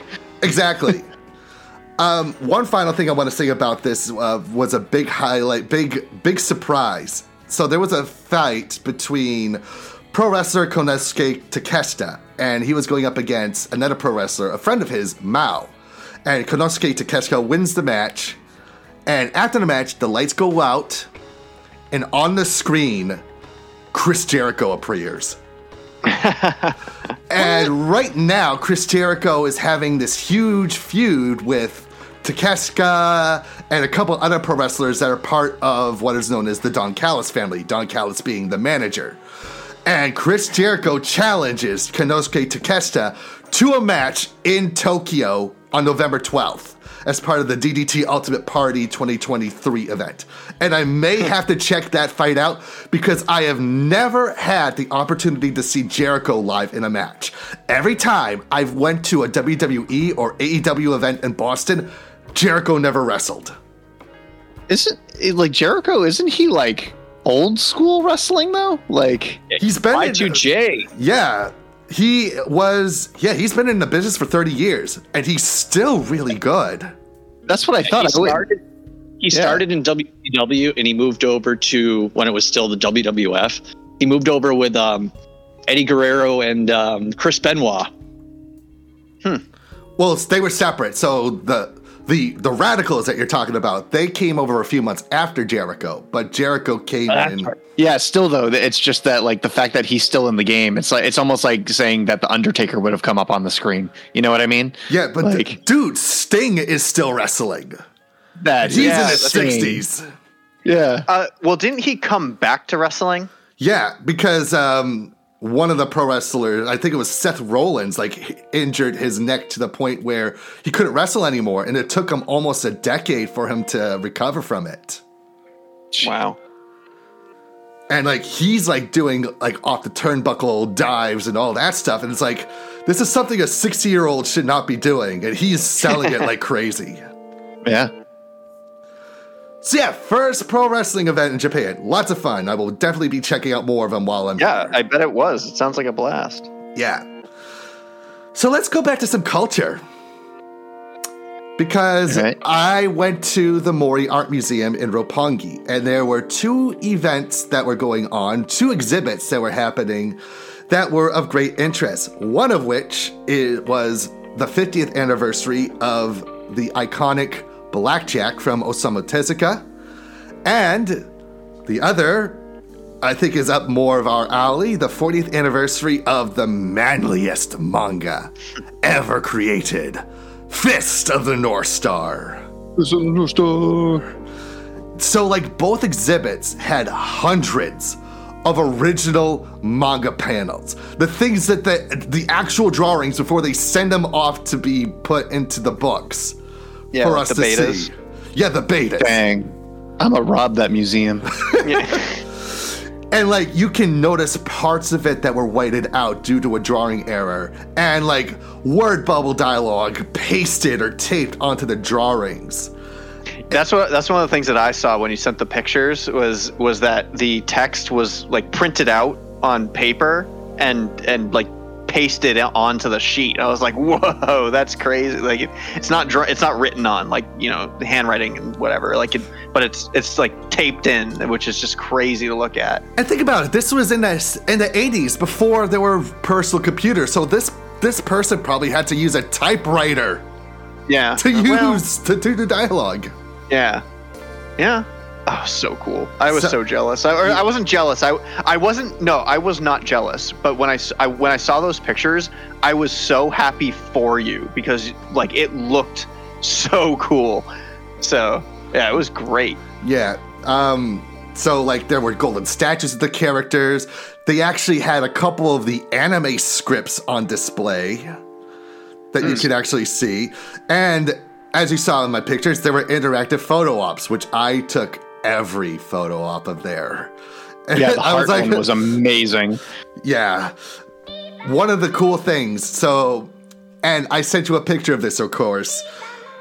I was waiting in line to get my ticket for Fist of the North Star for this exhibit, and I noticed at the corner of my eye, there was somebody in line with a Beast in Black tote bag. Oh, yeah. Yeah. I don't even know how you approached him. I approached her by like going, "Oh my, Beast in Black ga daisuki," and she's like, "Hoto desu ka? Shashin ga daijoubu?" She said, "Hi." I took a picture and I sent it to you guys.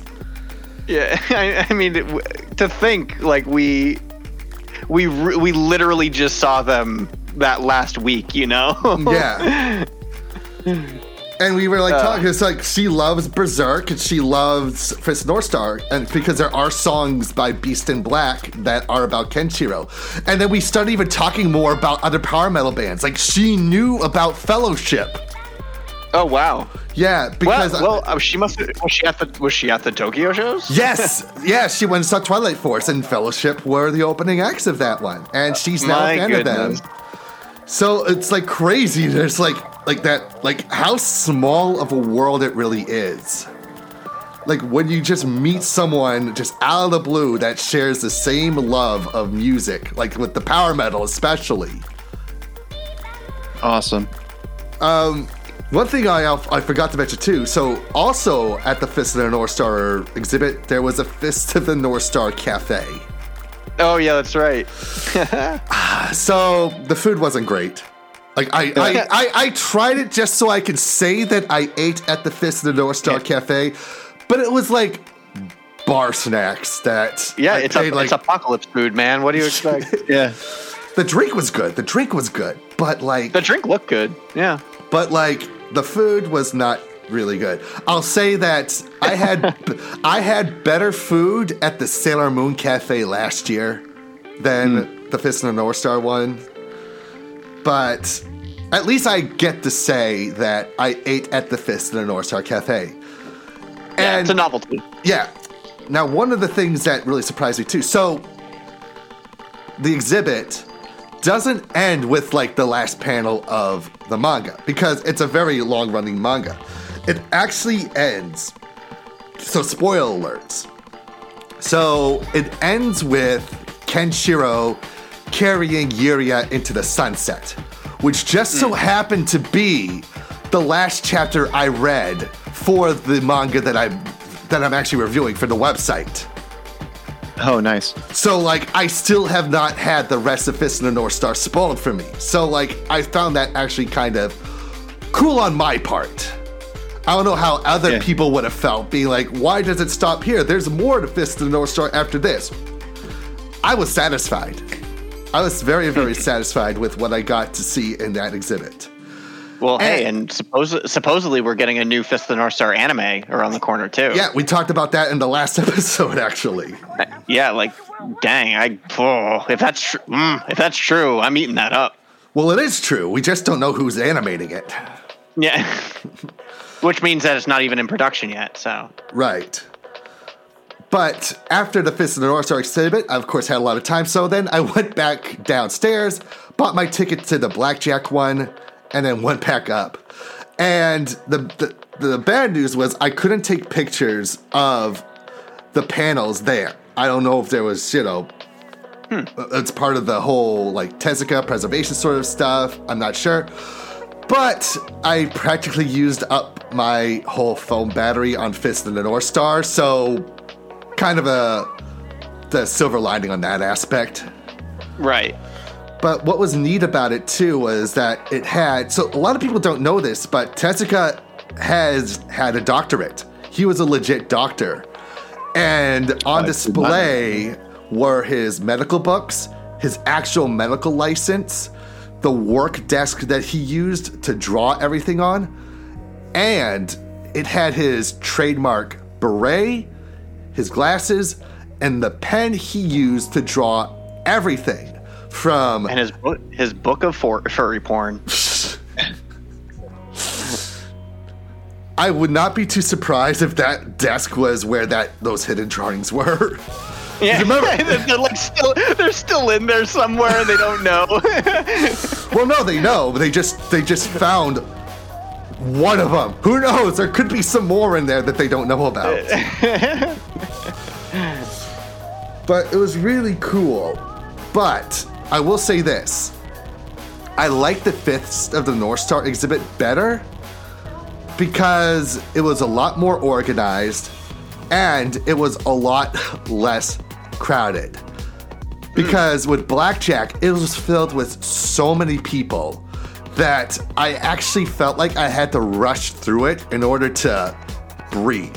I felt like there should have been like a limit onto how many people could go in each half hour. There was no limit. It was just like shoving people in one after another. And right. It made things a little bit claustrophobic for me. Well, that also sounds kind of nice in the way that Fist of the North Star is still kind of a niche thing for us as an audience. Like, it's still kind of a little bit of ours because there's more people who would rather go see the Tezuka stuff than the Fist of the North Star stuff. Right. Which I found interesting because the Fist of the North Star exhibit just opened. And there were more people at the Blackjack exhibit, which, to be fair, also just opened the day before the Fist of the North Star stuff. So, like, they practically opened at the same time.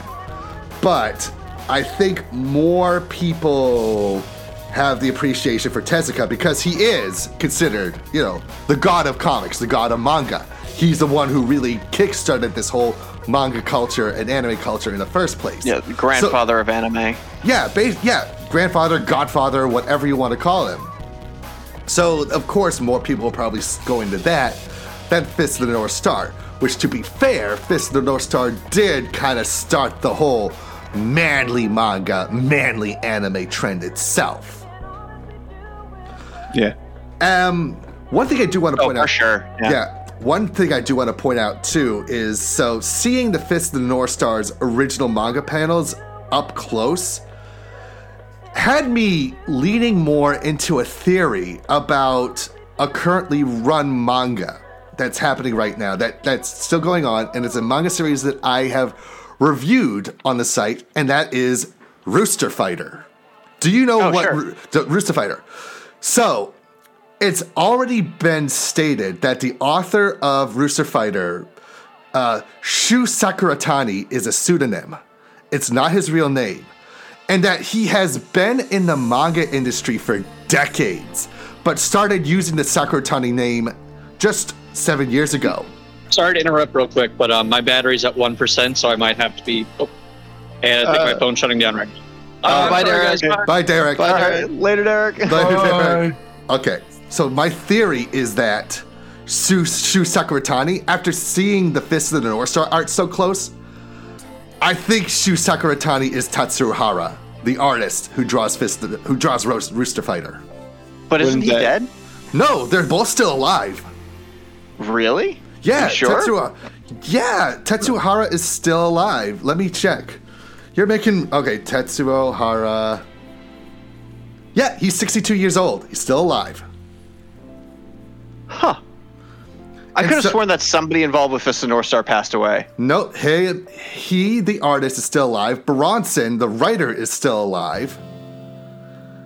And looking at the Fist of the North Star stuff up close, and as someone who reads Rooster Fighter, the fact that both of them have the exact same art style to them makes me think that Tetsuo Hara, and maybe even Bronson, because Hara has stated that he's not the best writer, that maybe Tetsuo Hara and Bronson are actually Shu Sakuratani.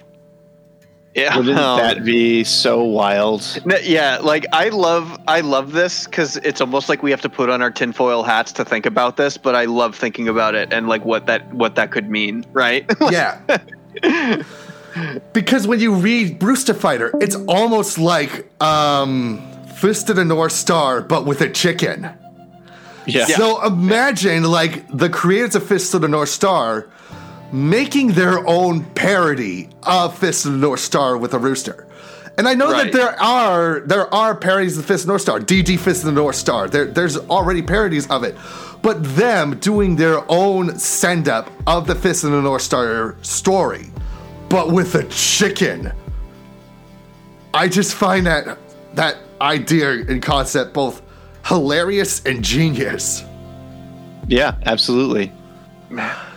So how cool. Yeah. How cool will it be if that were the case? Let's talk about Fooly Cooly Shoegaze, because we talked about Fooly Cooly Grunge last time. And I do want to actually talk about the last episode of Fooly Cooly Grunge quickly, because where was the quality of the writing for the first two episodes that the last episode had?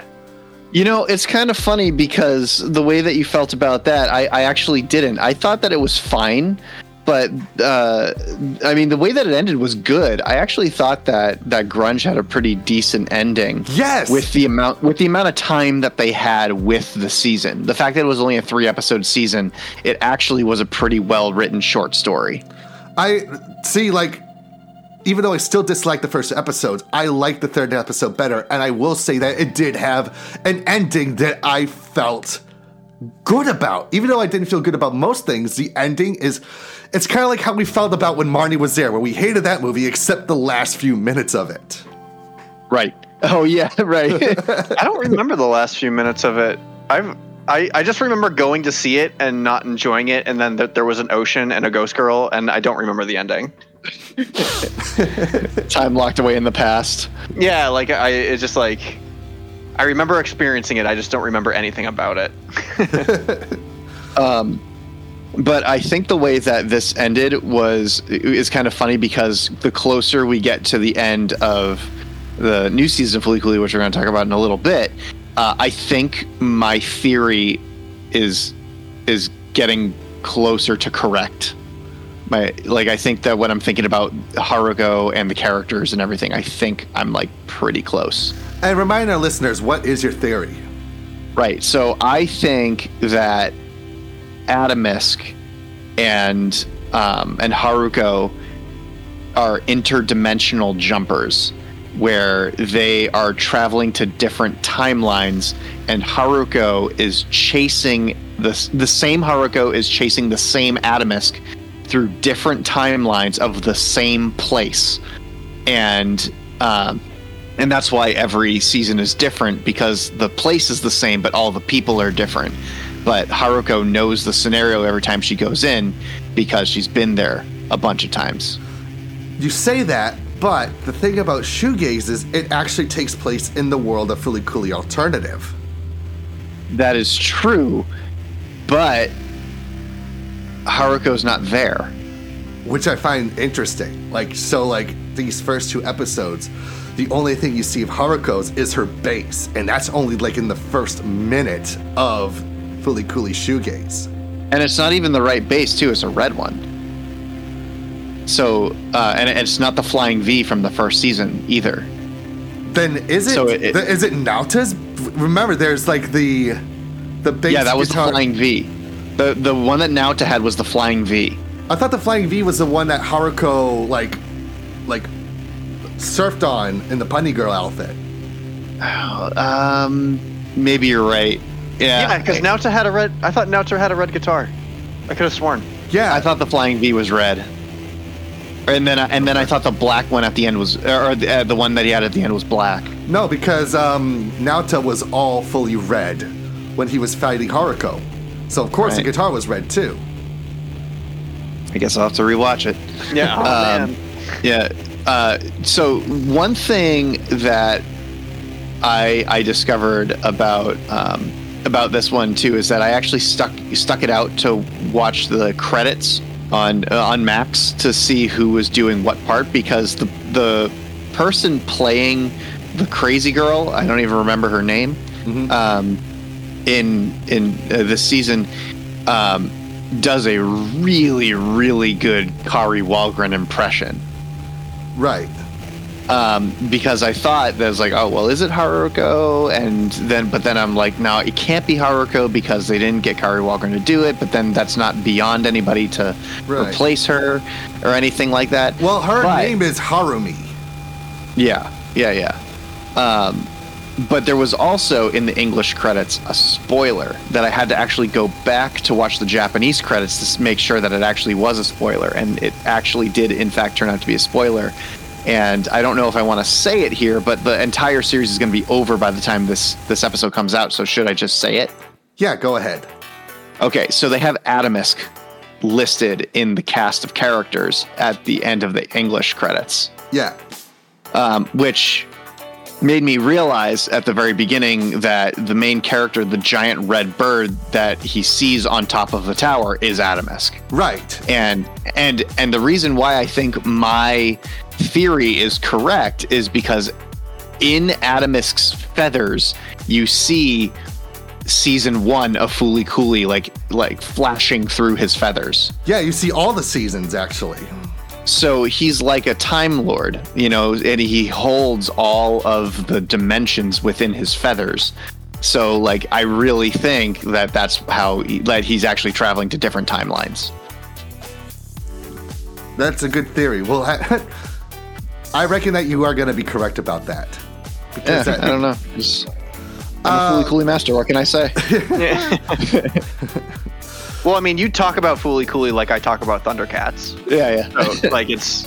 But I only have 6 episodes. You have like 4 DVD cases to go through. Yeah. You're right. We have the 6 episodes. As soon as we're finished with watching this... As soon as we're finished watching Shoegaze, it's just going to disappear from our memory, and we're just going to remember the first season from 2003. That's right. Yeah. So all right. So I'll just come out and say it. I do not like this season. Like I don't like Shoegaze at all. I kind of have I kind of feel the same way. Like, I don't hate it, but I don't like it. It's boring. I'm bored. Like I don't like the characters. I don't know where it's going. Maybe episode 3 will be great. I don't know. I am looking forward to watching episode 3 because maybe it will end with like a big reveal of some kind. Maybe Harumi is Haruko. I don't know, but it, honestly, it gave me the same feelings that I had while I was watching Fooly Cooly Alternative, which is just like, all right, like this. It's not the worst, but it's not great. It's not mind bending the way that I wanted it to be. So I don't know. It's just fine, and I don't want it to just be fine. I want to have a good time. Exactly. So, and I think that's all I'm getting from this one. I find it interesting because it's called Fooly Cooly Shoegaze, and if you know the shoegaze genre, and I do listen to a lot of shoegaze. There are some good shoegaze bands, but there are so many shoegaze bands where the song is just this long, droning, just this.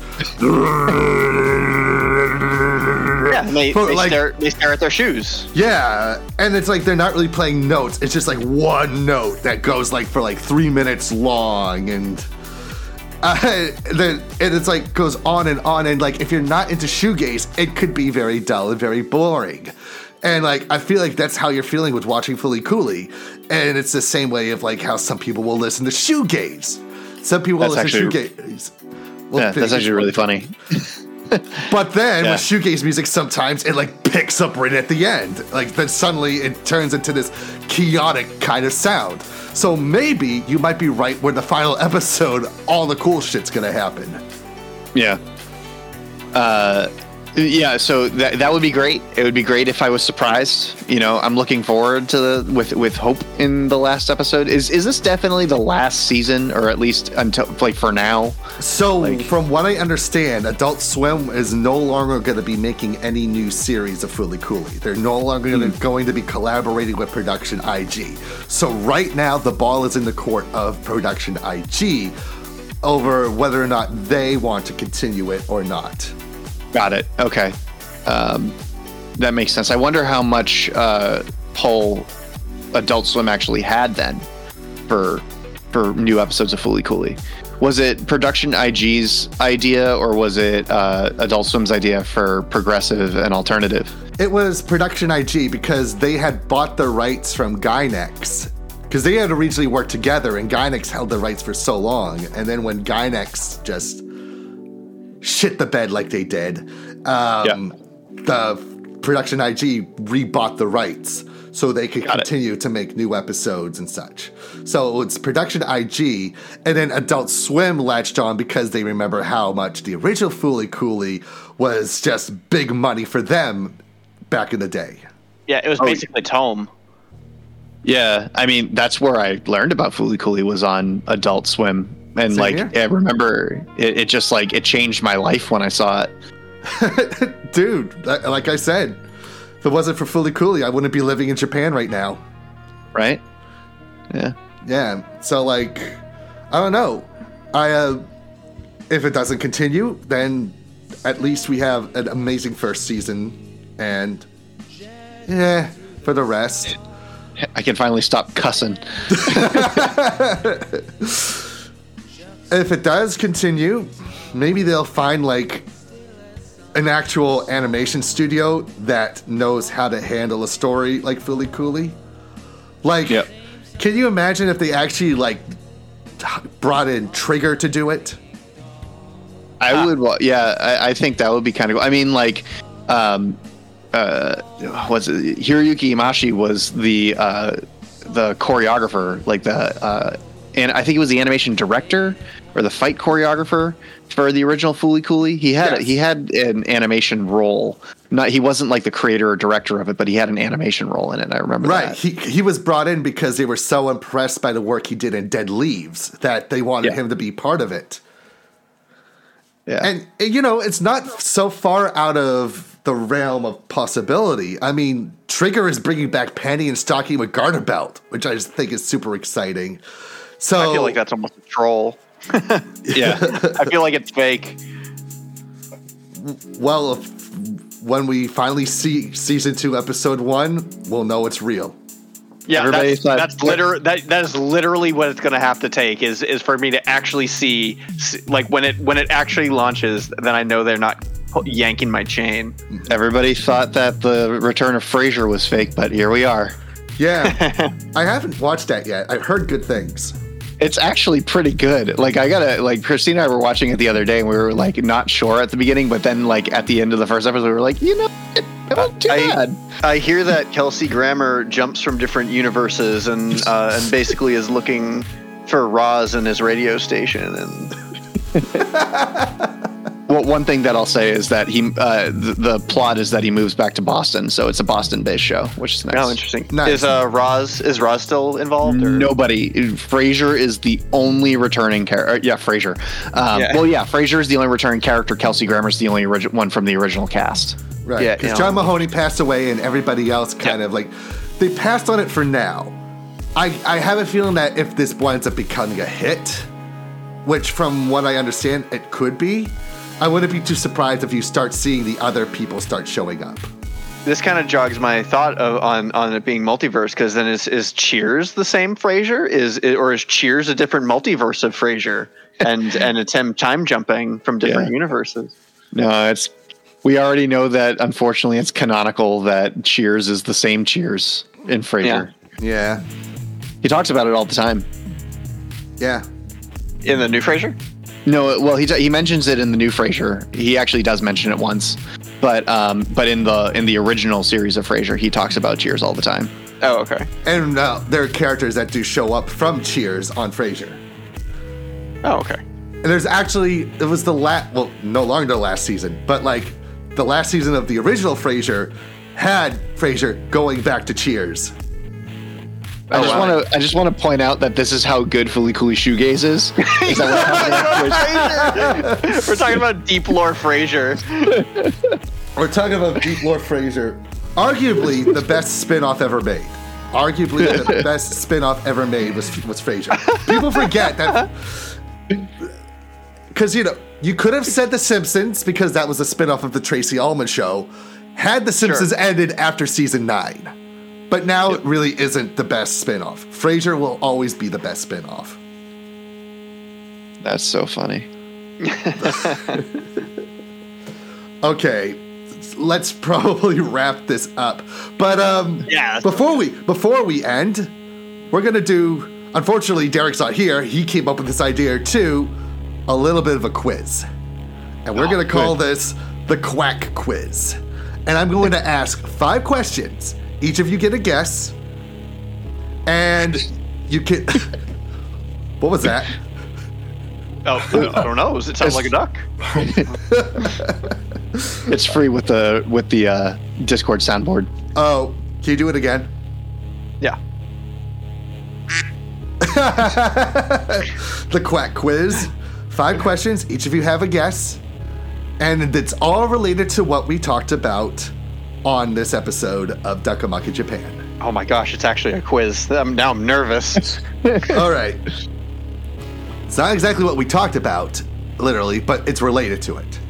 So, we talked about the Culture Festival, and one of the famous episodes of anime of a Culture Festival is The Melancholy of Haruhi Suzumiya. Now, Haruhi sang 2 songs, and I mentioned one of them, God Knows. What was the other song she sang? Oh, come on, man. Jonathan and I haven't watched Haruhi Suzumiya. Really? Yeah. All right. Though I will say, and this is a loophole, she sang the Hara Hara Yukai. Because she sang it in every episode. Security guy Greg, do you want to give it a try? I am not well versed in this at all, so I'm going to respectfully bow out. I just know that they all wore bunny girl outfits, and that changed the course of anime history forever. Well, she did. She was the only bunny girl. I thought that what's her name? I thought that the other one. Yeah, she wore the red. In that episode, she only wore a normal maid outfit. Okay. But in the Adventures of Mikura Asahina, she did wear a bunny girl outfit. Got it. But the answer was Lost My Music. That was the other song she sang. That was my first guess. I never would have gotten that. All right, so we talked about pro wrestling, and we talked about Chris Jericho. And Chris Jericho made his WWF debut on August 9th, 1999. What were the first 5 words he uttered in his debut?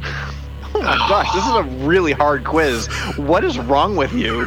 Sorry, my 5 words or 6 words is I'm so sorry, but like Derek, I also need to go. I apologize. I don't mean to bow out. Sorry, guys. All right. Bye, Greg. Goodbye, Greg. Bye. All right, my 5-word guess is hi. My name is Jericho. That's. You got the last 2 right. That's how close you were. Is Jericho? No, I don't know. I don't know wrestling. All right. Where's Derek when we need him? The answer is Welcome to Raw is Jericho. Because it was Raw is War. That was the show back then. Got it. Wasn't Chris Jericho's special move one of the answers in one of our Wicked Anime episodes? Yeah, the Walls of Jericho. I don't know. Okay, I don't know if we did the Walls of Jericho. Remember? Okay, so I don't know if you remember that episode, Evan, but it's not on YouTube anymore. But we did a quiz, which was 1980s wrestler or anime special move. Mm-hmm. Yeah, but Jericho's more of a 90s wrestler, so I don't think he was on it. I think we only did 80s wrestlers. Okay. All right. Maybe you might know the answer to this one. Question 3. The live-action version of Fist of the North Star used a strange object to help create the 7 scars on Kenshiro's chest. What was the object? It's been like 10 years since I've seen that movie. I know. We watched it Jonathan and I watched it in college with all of our college buddies. Oh, is it a fire poker? No. So this is This is a makeup question. Like, this is what they use to actually create the scars. Like, what was the material? What was the makeup that they used? Oh, I thought you meant, like, what did they use in the movie? What did they use in the film? Mm-hmm. Wow, that's a really in-depth question. That's a good question. Like, yeah, that's like real trivia. It bothers me that I don't know. You ready for the answer? Yes. Condoms. No. I did not know that. Condoms. They used condoms to make the scars on Kenshiro's chest. That's incredible. I mean, they are raised perfect circles, right? So. Mm-hmm. Yeah. Makes sense, I get. All right. Question 4. So we talked about Osamu Tezuka. And as we know, Osamu Tezuka's Astro Boy is credited as like the show that really started the anime culture. And it was the first anime to air in America in 1963. What network did it air on in America? You have like 3 choices, by the way, because there were only 3 channels back then. Jeez. NBC. That's correct. Oh, yeah, I got one. I'm actually legitimately so excited.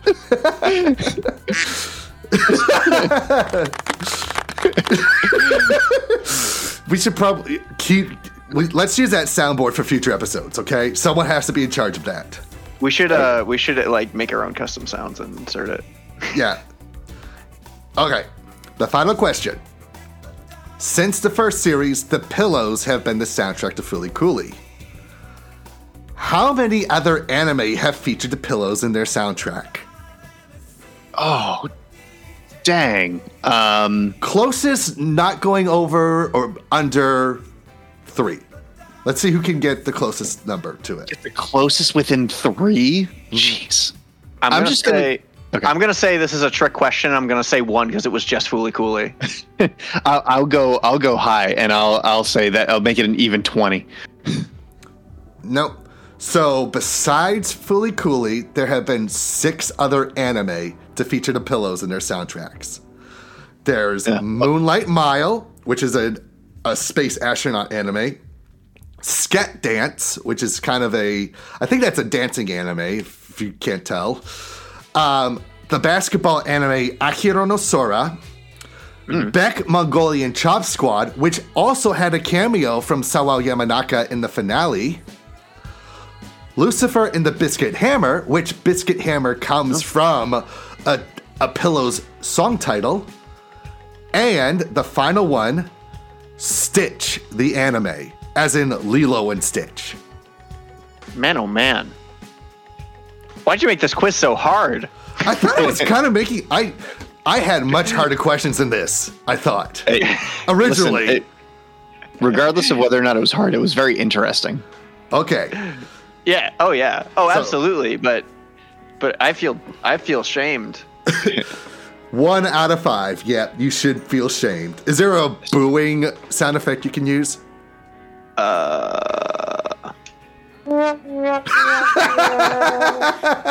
That's perfect. Okay. All right, so that about wraps up this episode of Duck Amuck in Japan. So please be sure to visit b3crew.com for all reviews and podcast episodes, and follow me on Twitter, on Instagram, and on Twitch at KingBabyDuckESH. I have decided that I will be starting to use Twitch more. I may do a playthrough of the entire Yakuza series in chronological order, and I may also do some Shantae playing, Galgun, maybe even Fall Guys too. I'll even take some suggestions from you guys as games that I should do some live streaming of. Sounds good. Andrew, where can people find your stuff at? Yeah. Okay, so if you guys want to check out what I'm doing and my continued body of work, you can go to solariansun.com, where you can read my webcomic for free. As of this recording, you can read up to page 270 for free, and that's about to finish chapter 9, going into chapter 10. However, if you go to patreon.com/AFLM, you can subscribe and become a Solarian Sun member for as little as $5 a month. And as of this recording, you will be able to read up to page 632. That's just one hot chocolate pachinko. Yep, yes. or one chocolate whip mousse from Starbucks. That's right. A month. Yeah. Or pumpkin jelly jam. That's right. Yeah. Per month, not even per week. We're talking $5 per month. So it's a steal to get over 600 pages of content that I continue to pump out every single week. Now, also coming up in January, I have the third book of Solarian Sun coming out in print. We're going to be running a Kickstarter campaign to get the print to get the printing out of that. We're going to publish it, and it's going to be on my next convention tour before the online store probably opens up and I can start taking shipments again for physical copies of Solarian Sun. But we have volumes 1, 2, and 3. So be sure to come by and support the Kickstarter campaign and get your book to complete your collection. Right. I thought you have a convention coming up too, right? No more conventions for the rest of the year. I'm currently in Kickstarter season, in Kickstarter mode, so I'm editing the book. Book editing is almost done, but not as done as I want it to be because I have to have it finished by next weekend to send it out for test prints. Yeah. But no more conventions for the rest of this year. Thank goodness. Okay. As much as I love doing conventions, it'd be too much for Kickstarter season. True. And how about you, John Starr? Well, you can find me at the Line Block on Instagram, and I do just want to say, or if I could pitch this to you, Yes. I think I came up with a unique closing line for this podcast. If we could run it for this episode. Let's give it a shot. Absolutely. I think that we could absolutely do that because we are about to get to the closing line. So until next time, this is your King Baby Duck Evan, AFLM, John Star. and let's see what this closing line is that John Star is typing in the chat. Said if you let's see. There we go. Here we go. Oh. Oh my God, that is good. Thank you. All right. All right. This is our new tagline. Reminding you that if you're gonna chase your dreams, make sure you run amok. Make sure you run amok. Let's try it. Run amok. Let's try that one more time. If you're gonna chase your dreams, Make make sure you run amok. It's never gonna work. Okay, bye. Okay, bye.